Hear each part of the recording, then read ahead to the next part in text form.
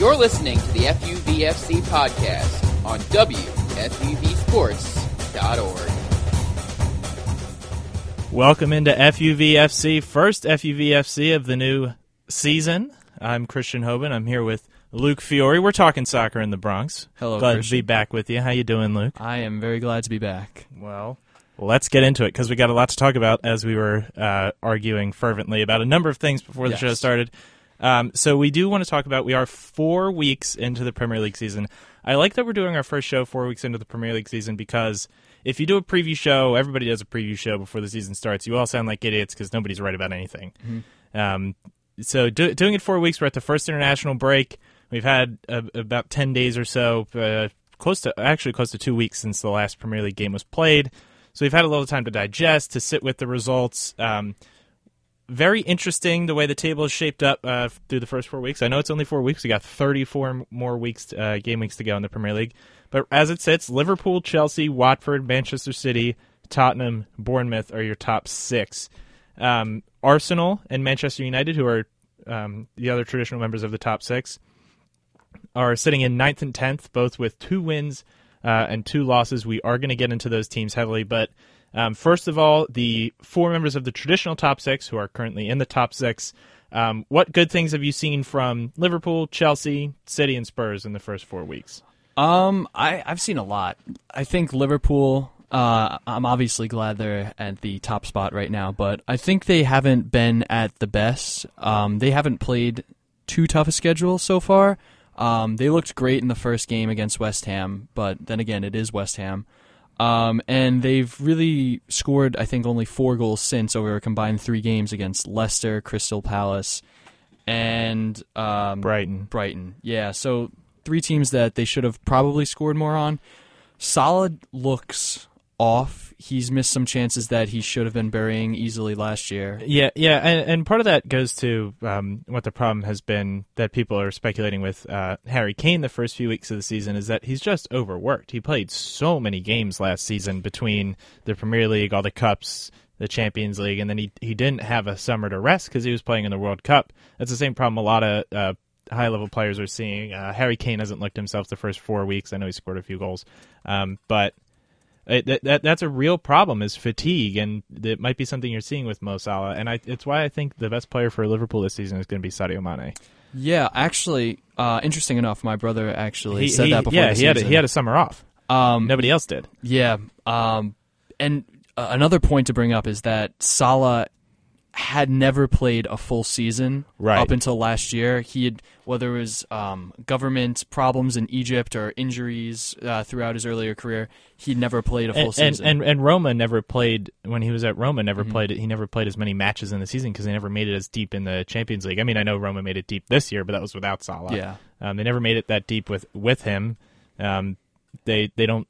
I think he just hasn't played this many games before. I think Klopp did as good a job he could last year with Salah managing him, taking him out maybe like the 78th minute or so, just to give him those extra 10 minutes off when, I mean, as a fan, you'd like to see him out there. But, yeah, I mean, you're going to see some fatigue in Salah, who, again, to make a quick baseball comparison, when the 2015 Mets, all those young pitchers were pitching in the postseason, you definitely noticed it the next season when all of them had gone past their innings limits. Exactly. And speaking of the other top 6 teams, I would say that the team that has most impressed me in the first 4 weeks, I hate to say it, it's really bothering me to say it, but I'm going to say it's Manchester City. Even though they had that draw on the road against Wolves. Wolves are playing fantastic so far. I love their manager. I love the team they've set up. Going on the road to the Emirates in Unai Emery's first match. Unai Emery, a huge manager brought in for Arsenal. They've done a lot over the summer. Unai Emery's looking to make a statement first match of the season, first match with Arsenal. And Chelsea come in there after having struggled a bit last season, missing the Champions League. They come in and they beat Arsenal on the road 2-0, very commanding. I just jumped to Chelsea, didn't I? Oh my God! It's all right. It's Friday, folks. I'm so tired. My 1 o'clock professor is the most boring man who ever lived. Okay, Manchester City did that. I can hop on that, man. Manchester City did that in the first match of the season, not Chelsea. But they come in, they just dominate Unai Emery 2-0, easy win. Yeah. They looked like Manchester City of last year. Man City's just been great. The depth on that team is absurd. It's outrageous. They come and they bring in Riyad Mahrez, who I'm a huge fan of. I think he's incredible. But right now, at the right side of the midfield and the wing position, they also have Bernardo Silva. They also have Raheem Sterling. It's insane. And then they have Sané. All three of those guys. Sané, I think, is going to have a great season this year because he's upset he missed the German World Cup team.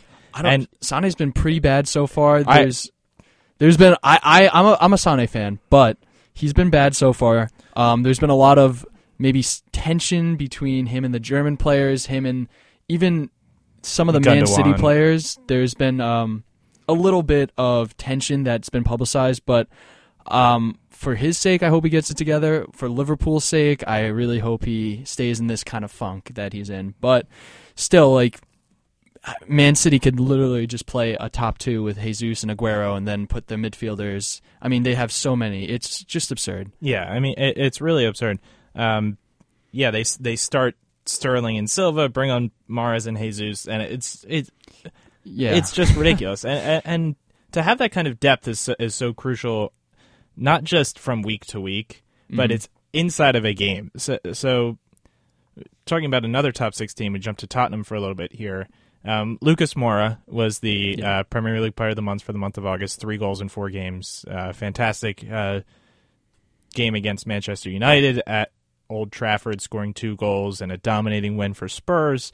Having a player like Lucas Moura who just has ridiculous pace and skill that you can play for an hour, or somebody like Sterling that you can play for an hour, and then you can pull them and bring on somebody behind them who's got just as much pace to run at the defense, to bring off Lucas Moura and bring on Son Heung-min for Spurs. Like that, could you imagine chasing Lucas Moura for an hour, being dead tired? You see him coming off, you're so excited that he's leaving, and then you look who's coming on and it's Son Heung-min, and you just are so defeated. And it's the same way with Manchester City. You look, oh yes, Raheem Sterling's finally coming off. Who's coming on?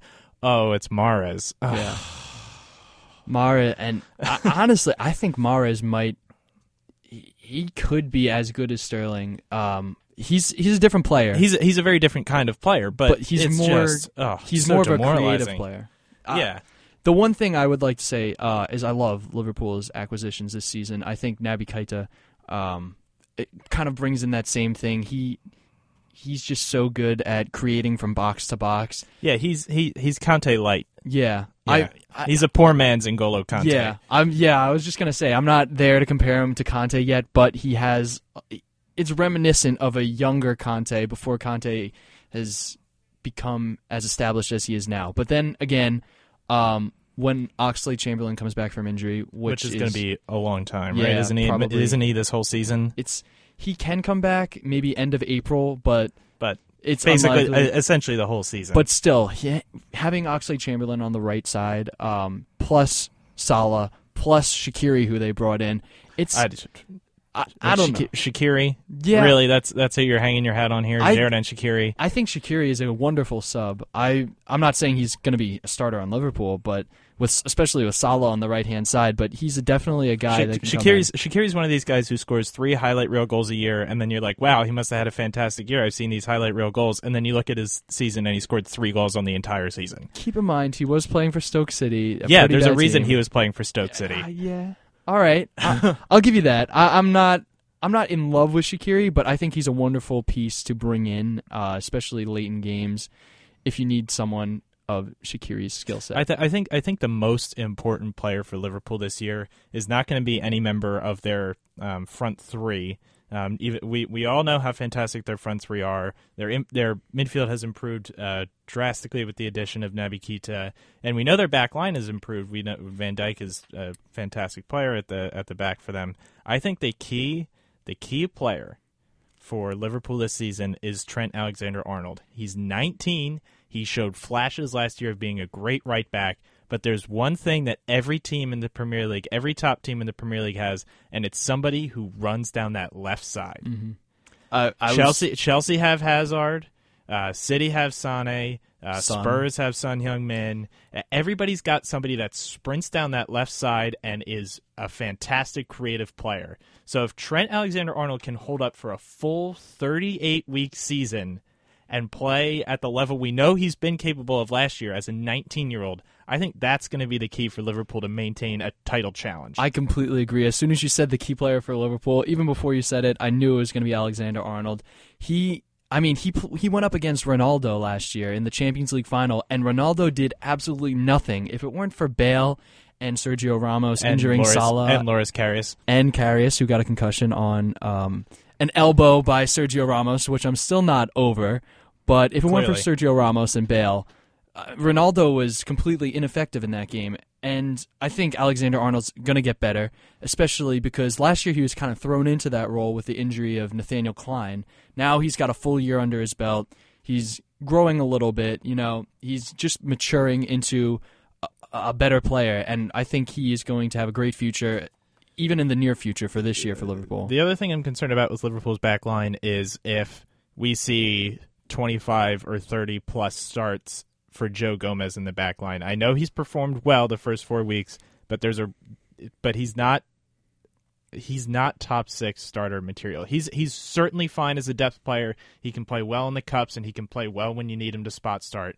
But I don't know that over a 38-week season you want him starting more than 15 games for Liverpool. One of my big criticisms for Liverpool's offseason was that they didn't bring in another center back, and they shipped off Ragnar Klavan.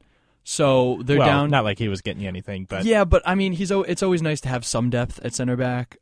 So they're down to only 4: Van Dijk, Gomez, Matip, and Lovren.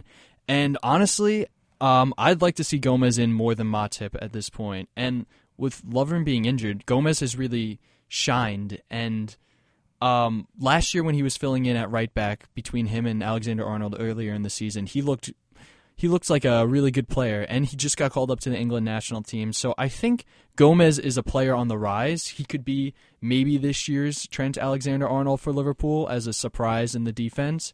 But I don't know. He could really compete with Lovren for some playing time. That being said, I would still like them to go out and get another starting caliber center back at the January transfer deadline. But if we end up with Gomez and Lovren fighting it out for that spot for the year, I'm not too worried.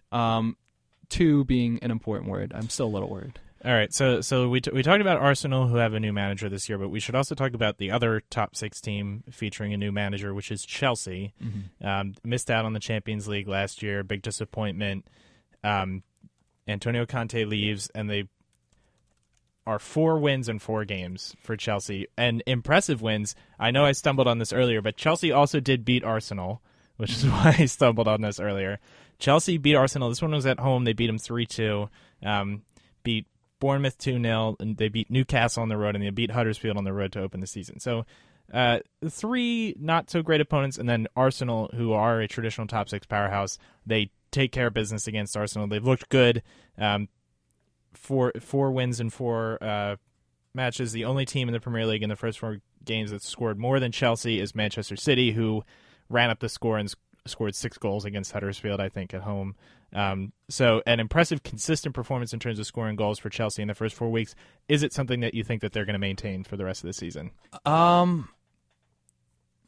I don't know. I don't think they're gonna win all these games, but I think Chelsea will be a very good team this year. Definitely top 5. You think they're back in the Champions League? I think so. Okay.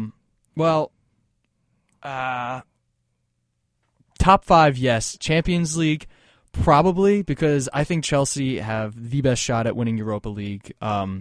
Their only other serious opponents, I think, would be Arsenal, AC Milan, or anybody who gets knocked out of the Champions League. There are a couple tough groups in the Champions League who could see a really tough third place opponent going into the Europa League. You could see Inter, you could see Liverpool. There's a few of them. That's true. But I really like Chelsea, what they did with the team. I don't like how they didn't bring in another striker. I think they really should have. I don't think you can rely on Giroud and Morata for a season. But I like what they did in the midfield. They brought in Kovacic. They brought in Jorginho.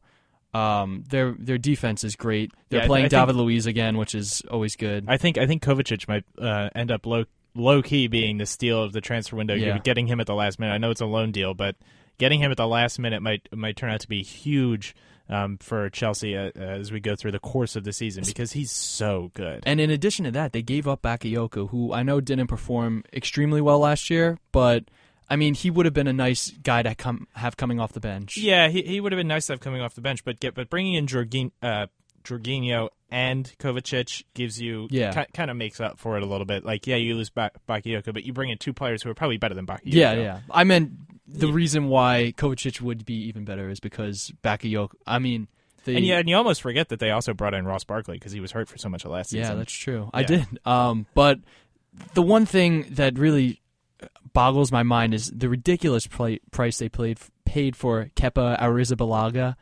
I mean, they were desperate. I mean, they had to. I don't know. I think they could have maybe gone for someone like Schmeichel, Jack Butland. Those were some of the names they were throwing around. I know, but if you've got the money, Courtois gone, you're looking for a keeper of that quality. I mean, you could have thrown money around and gotten Butland or Pickford or somebody domestic from the Premier League.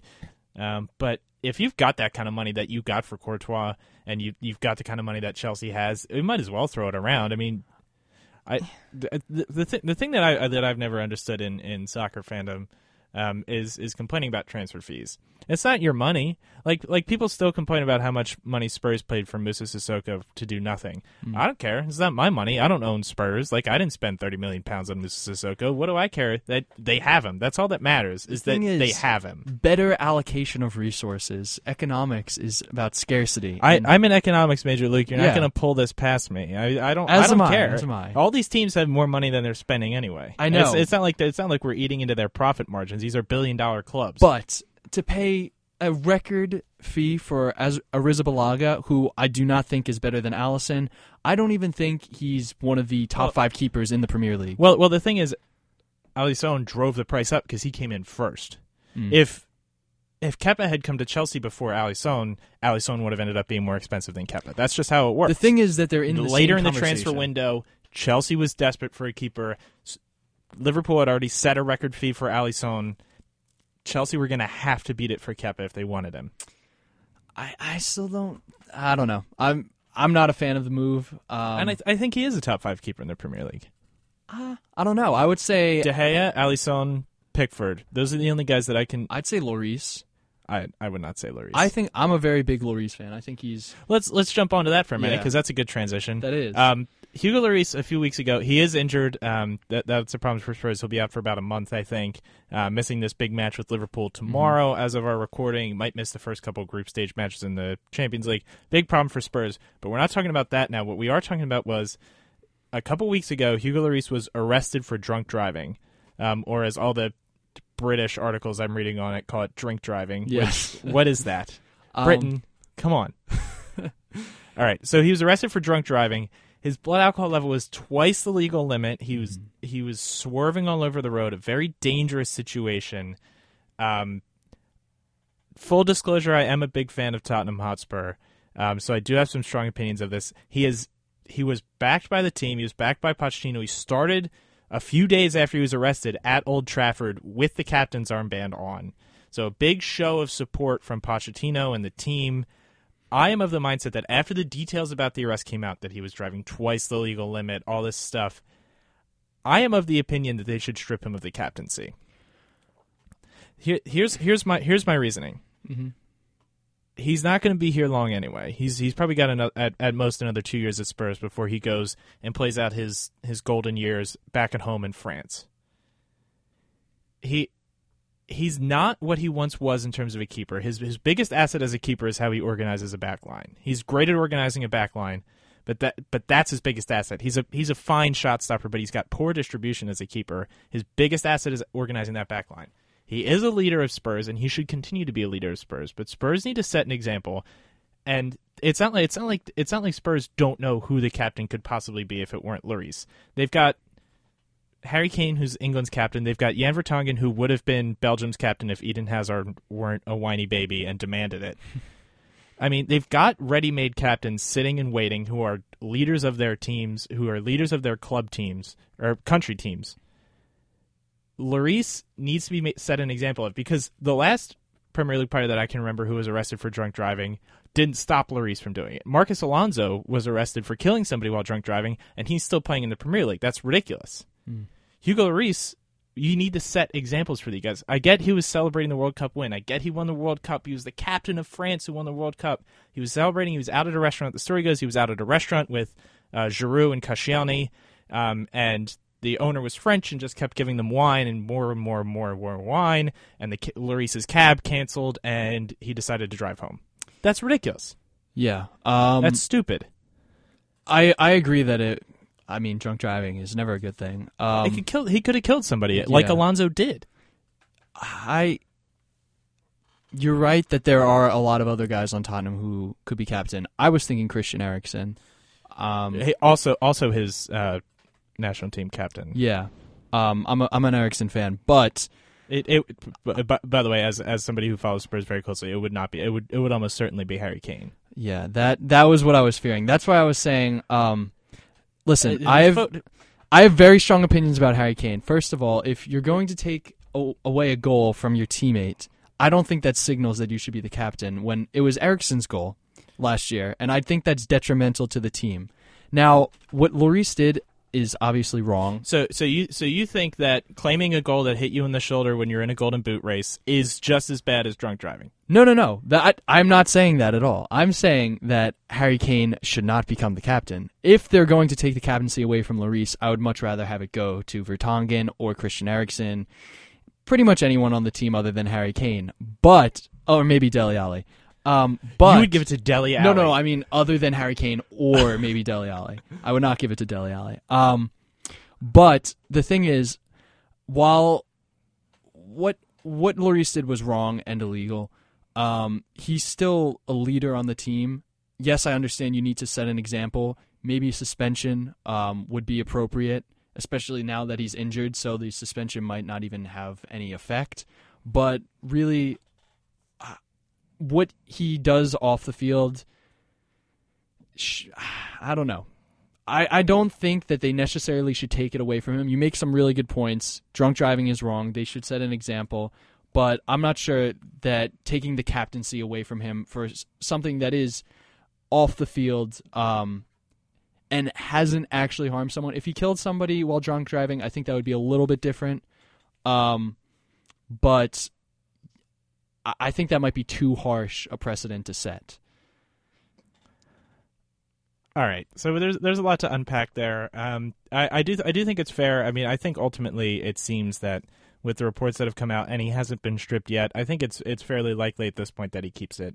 That Pochettino is very supportive of his players. He's he's very much a player's coach.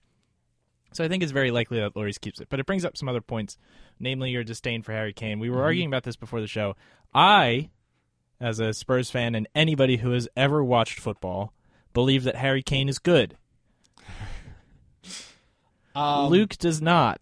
I don't think he's bad. I think he is probably the best finisher in the world. But I don't think that Harry Kane has the ability to create plays, which is perfectly fine if that's the player that you want. But Christian before the show was saying that Harry Kane is the best striker in the world. Facts.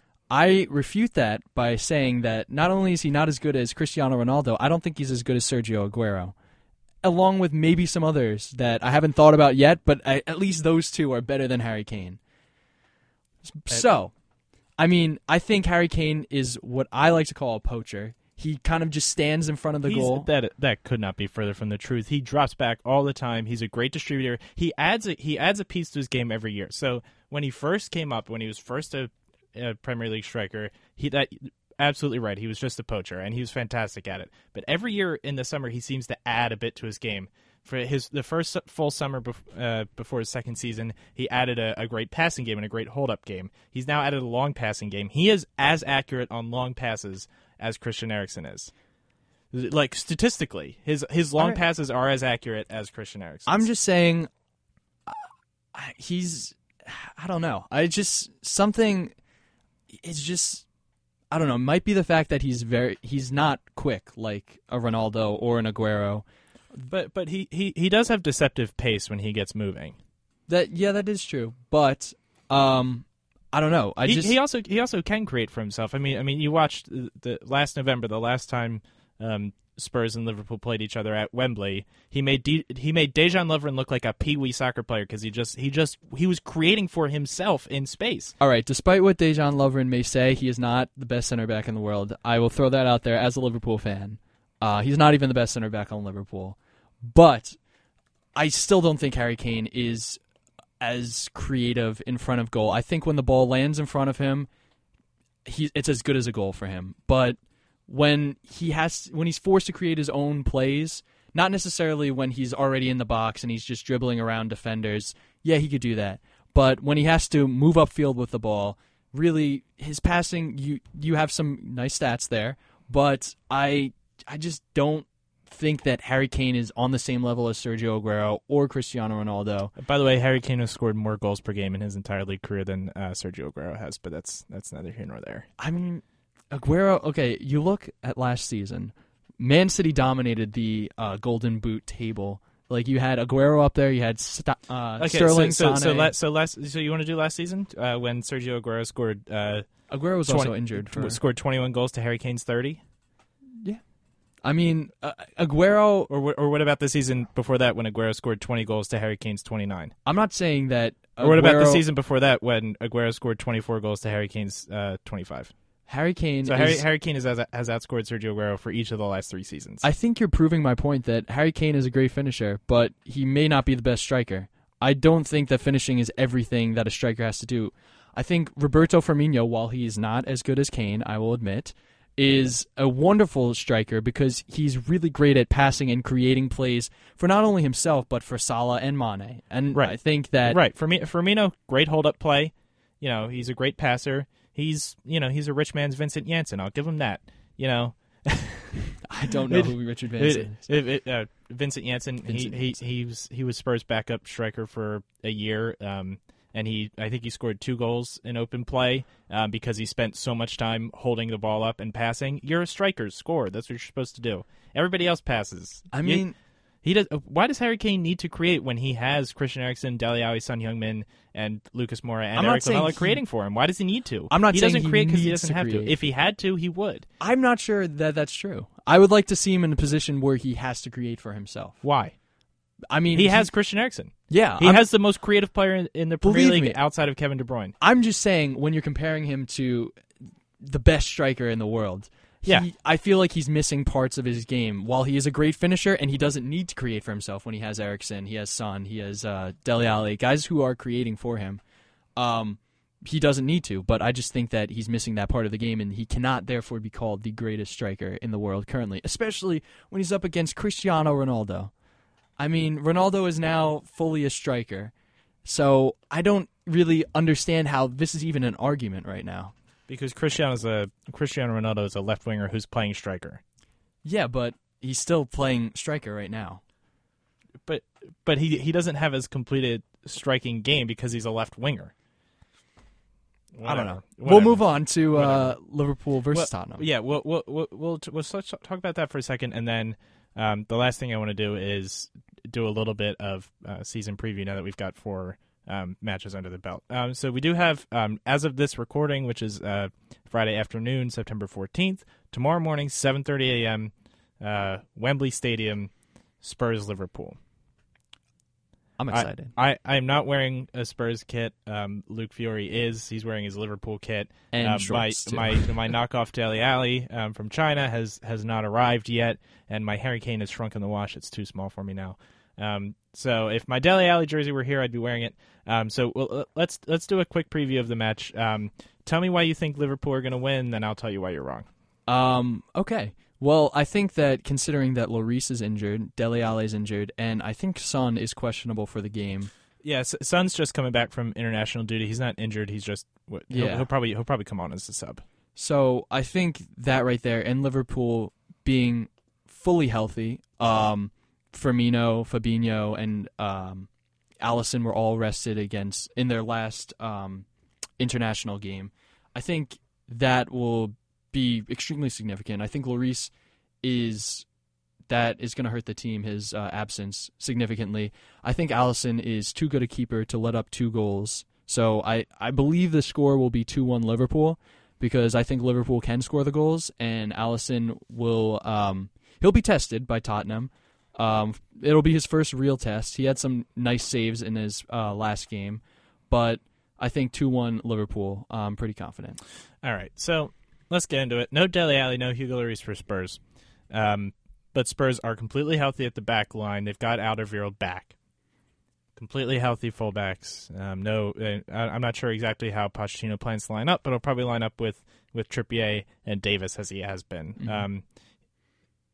Spurs are so solid at the back four, I could play goalie.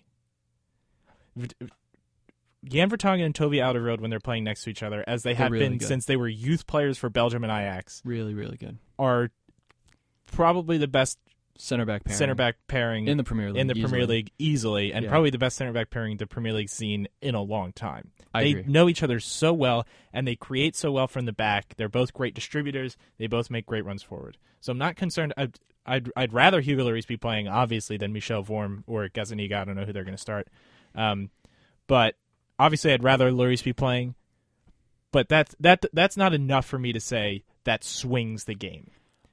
Dele Alli has been up and down this season. He always steps up in big games. He has a knack for doing that. A couple seasons ago when Chelsea were on that unbelievable win streak, that record win streak, what is it, 13 matches in a row? They came to White Hart Lane. Spurs won 2-0, both goals Dele Alli. He has a knack for stepping up in big games. I'll give him that. But the heart and soul of Spurs is their creativity. And the two most creative players on Spurs are both healthy and playing next week in Christian Eriksen and Moussa Dembele. So I'm not concerned about a lack of Dele Alli. Yes, he's a great player. Yes, I'd love to have him. But again, a lack of Dele Alli doesn't flip the game for me. Dele Alli not being in there doesn't make me say, oh, Liverpool can overrun Spurs midfield now, because that's not. Dele Alli's not a possession guy. He doesn't maintain possession. He's creative. He makes runs in behind. But I think with Lucas Moura in the starting lineup, who's got that pace, who can get in behind the defense, who's been fantastic the first 4 weeks of the season, Premier League Player of the Month for the month of August. I think he covers that up a little bit. I think if you have Son for the last half hour, that covers it up a little bit. And Eric Lamela is probably who's going to step in the starting lineup for Spurs. I know you don't like Eric Lamela because he drew that penalty at Anfield last season. Exactly what I was thinking. But Eric Lamela, while he isn't a very prolific goal scorer, what he is great at doing for Pochettino, which makes him great in Spurs' system, he's a fantastic presser. He's got so much energy. He keeps the ball forward, which is something that Dele Alli, quite frankly, doesn't do as much. So I think it gives Spurs a little bit of a different shape and a little bit of a different dynamic when Lamela's in for Dele Alli. I think Lucas provides those runs behind the back four. I think Trent Alexander-Arnold is going to have his hands full in the last half hour with Son Heung-min, and I think it's going to be 3-1 Spurs. I think just to shut up Luke Fiore, we're going to see a hat trick for Harry Kane. Oh God! Very very easy, Probably very all on penalty kicks. Very easy, very casual hat trick from Harry Kane. None of the goals are going to be from inside the box. Very casual. You might see a Christian Eriksen goal. He played very well at the international break. He scored 18 goals in his last 18 games for Denmark. Fantastic. So that's my prediction. Liverpool 3-1. And very quickly, this is our first episode of the Premier League season. We do have to wrap it up in a minute here. But I do want to hear, after 4 weeks, what you've seen from the top six, what you've seen from everybody in the Premier League. I want to hear right now your top four for the end of the season. Then I'll give you mine. I'm going to say Liverpool 1, Man City 2, Tottenham 3, and probably Chelsea 4. I like that. I think Man U and Arsenal have a tough schedule. I think Watford's going to be very good this year, but not top 6, maybe number 7 or so. All right, so I'll give you my top four as well. I think number 1, City walk the league again. I don't think Liverpool or anybody has the firepower to keep up with City. City walk the league, no problem. They win by 10 points easy.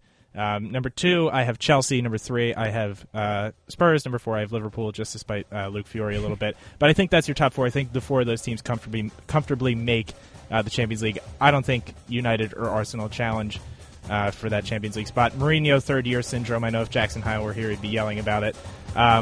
Thanks. Zidane. Yeah. We'll see about Zidane later on in the season. Thanks for joining us, folks, here at FEVFC, our first show of the season. For Luke Fiore, I'm Christian Hoban. Thanks for listening.